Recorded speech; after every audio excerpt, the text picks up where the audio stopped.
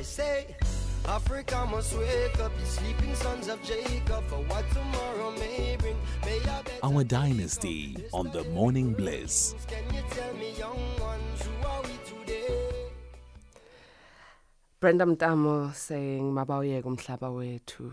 Yeah, there's been a cry, many cries for centuries. And here we are, still singing the same song, crying for the beloved land, crying for the beloved people. Today on our dynasty, we are looking at a book that takes us through the transition from apartheid to democracy. It's titled Dodging the Civil War Bullet. It tells of Nelson Mandela and, and his whole, debates and talks with the ANC and the National Party from the year 1985, the year before I was born. And up until, the discussions around unbanning of the National Liberation Movement in 1999. No, I'm lying, in 1990, and then moving us all the way through to Nelson Mandela being president and then exiting presidency in the year 1999. This book has been beautifully written, craftfully written by Sello Lediga, who's an author who's joining us now on air. Sello has been an activist, a lifelong activist. He began his journey as a student leader in the 80s when he joined the Zanyan Student Organization at the University of the North in Limpopo. And he later became, one of the founding members of the South African Democratic Teachers Union, SATU. And even today, he feels that there's so much that we still need to learn. Maybe it's not written in the history books. So he has written this book, Dodging the Civil War Bullet, Nelson Mandela and South Africa's transition from apartheid to democracy. Sello, thank you very much for joining us. We are honored to have you with us on The Morning Bliss. Good morning. Good morning, Patricia and your listeners. It's a pleasure to be with you this morning. This book is one that is very intriguing and interesting. It retells of a history that little is really, taught in our schools. And books like this will really help to enlighten young ones. Take us through what prompted you to write this book firstly. Yeah, Patricia, I must confess that this book is the result of an incomplete master's dissertation that I started a few years ago. Could not complete for, a conjuncture of personal circumstances. And when I could not complete the master's degree, I said, okay, I've already written 2 books. While I'm dealing with these issues, why don't I just write the 3rd book based on that dissertation that I'm talking about? Because, that's the reason. So I went to UNISA, but it not complete, but later decided to write the book because I've always been intrigued by how apartheid actually ended. If you are my age and you have lived through apartheid, it was difficult to conceive or imagine how this evil system would come to an end and get us to a democratic order. Democratic order, and that's where we are right now. Tell us more about what's within this book, Dodging the Civil War Bullet. Okay. The story is so interesting, Patricia.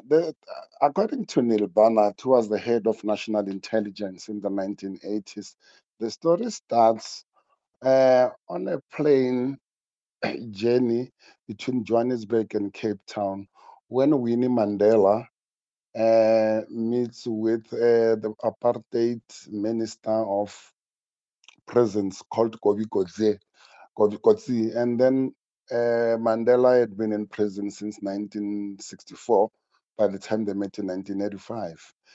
And then, like a gentleman, Kobi asks Winnie, where are you going? And Winnie says, I'm going to see my husband because he is actually in prison. It so happened that at the time, he was undergoing a procedure at an Afrikaans hospital called Volks Hospital. So they had the chat ultimately, Kobe says to Winnie, okay, tell the old man I will visit him.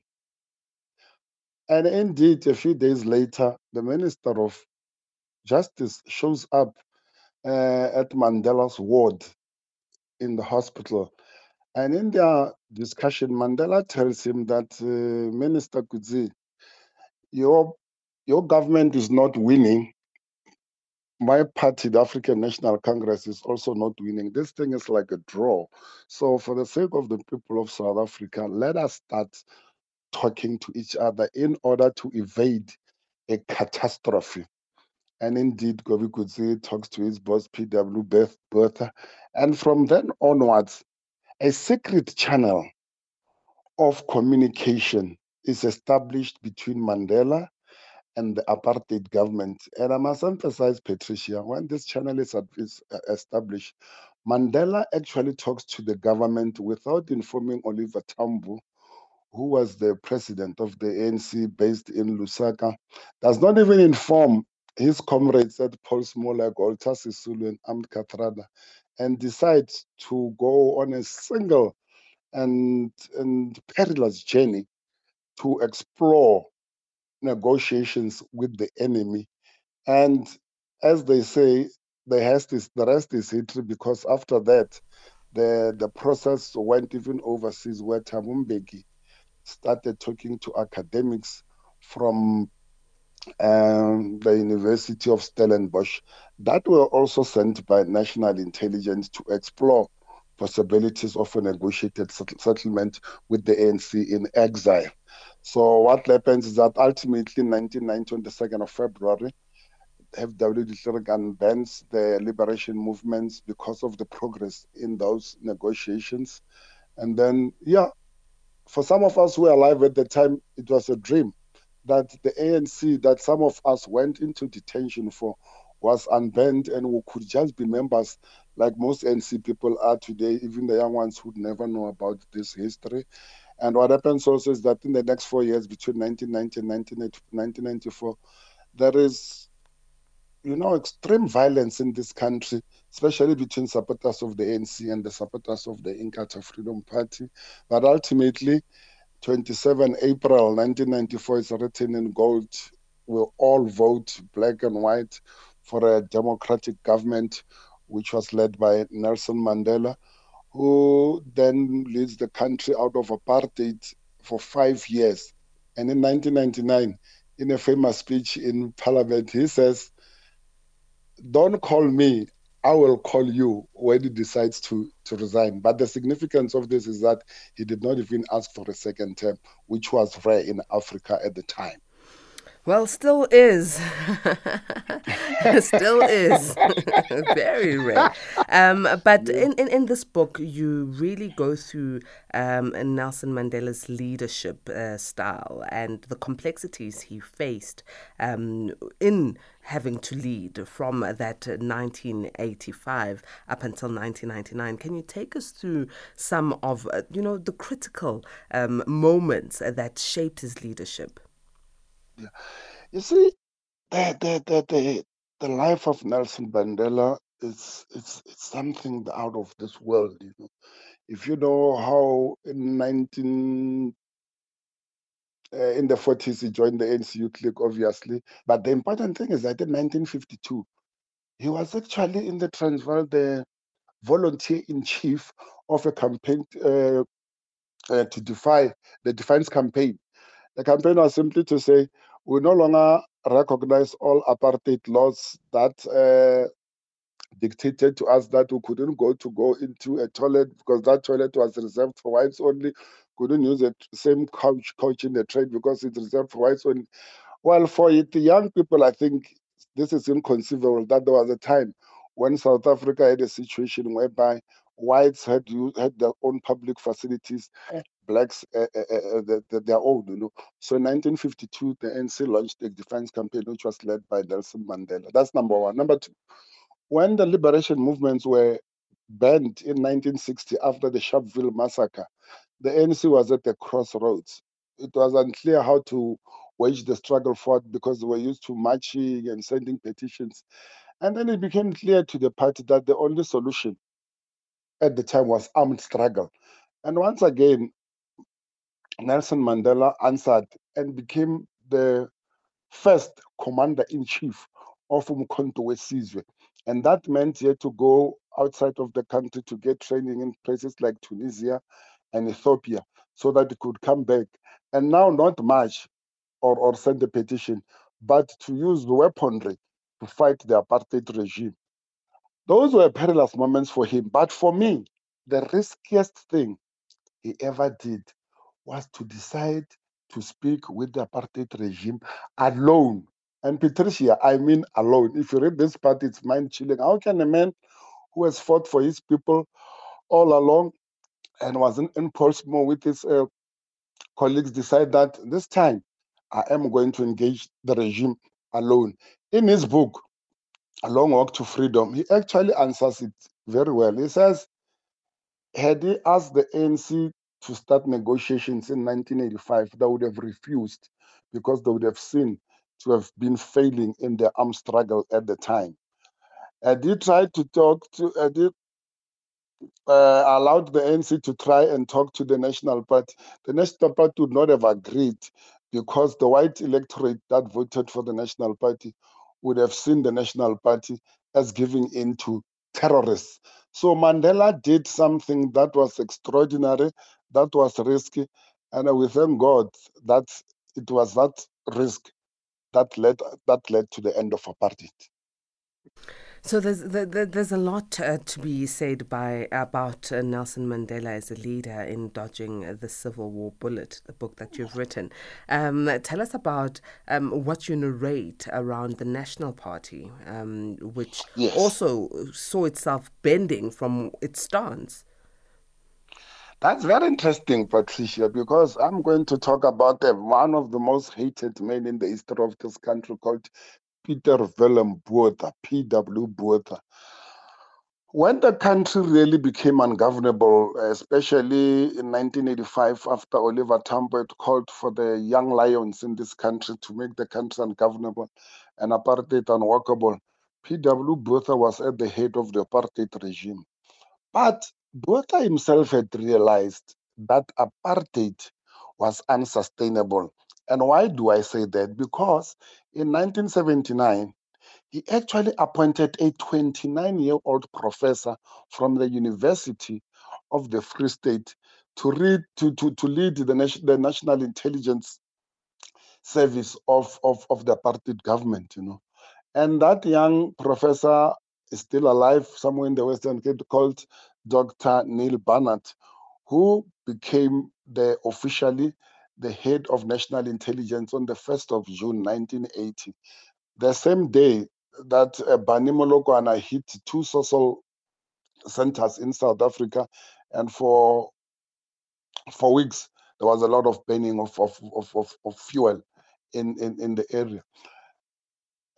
When Botha realized that apartheid was unsustainable, he really wanted something to be done, but he himself found it very difficult to talk to the enemy, which at the time would be the liberation movements, especially the ANC. So what happened, he spoke to Kobi Kodzi that I've referred to, as well as Nilbana, to say, look, I am going to give you permission to start talking to the ANC, but I don't even want my cabinet to know about it. It is such a risky enterprise that if it were to be known at the time, he would have faced a reaction from the white electorate that probably could have removed him from power. So Kobi Kodzi and Neil Barnett had to work authorized by P.W. Botha to start these secret talks with the ANC. And this is important to note, these were two parallels to negotiations. The first one, it was with Nelson Mandela in prison, and he was actually talking to them wearing prison caps while they were actually wearing suits. But because especially Neil Barnett realized that it would not be helpful to just talk to an individual when the ANC is not brought into the loop, and they identified a few Afrikaner professors, including Professor Esther Reise and Professor Terre Blanche, to start talking to the ANC in England.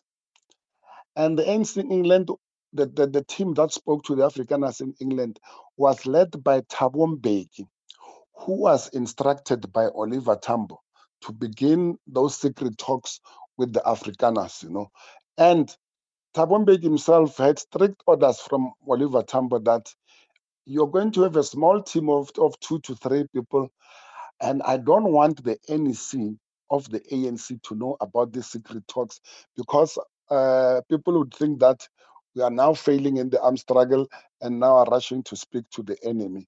So Thabo Mbeki started speaking to the Afrikaner academics, which had been sent by the national intelligence to those talks. And yes, it is very interesting also to note that when that happened, people like Joe Slovo and Chris Hani were not brought into the loop. They did not officially know that Thabo Mbeki was talking to the enemy. In fact, Chris Hani, I think, caught it up somewhere and asked Tambo, what's happening? Why is Mbeki not in the National Working Committee meeting? And when Tambo could not give an answer, I said, yeah, but I'm told that he's talking to the Afrikaners. So I'm trying to show you how perilous the process was, that P.W. Botha could not bring his cabinet into the picture. Oliver Tambo could not bring the NEC into the picture. Only a few men, to be honest, and there were no women involved in this thing, were allowed to talk to each other in order to end apartheid peacefully.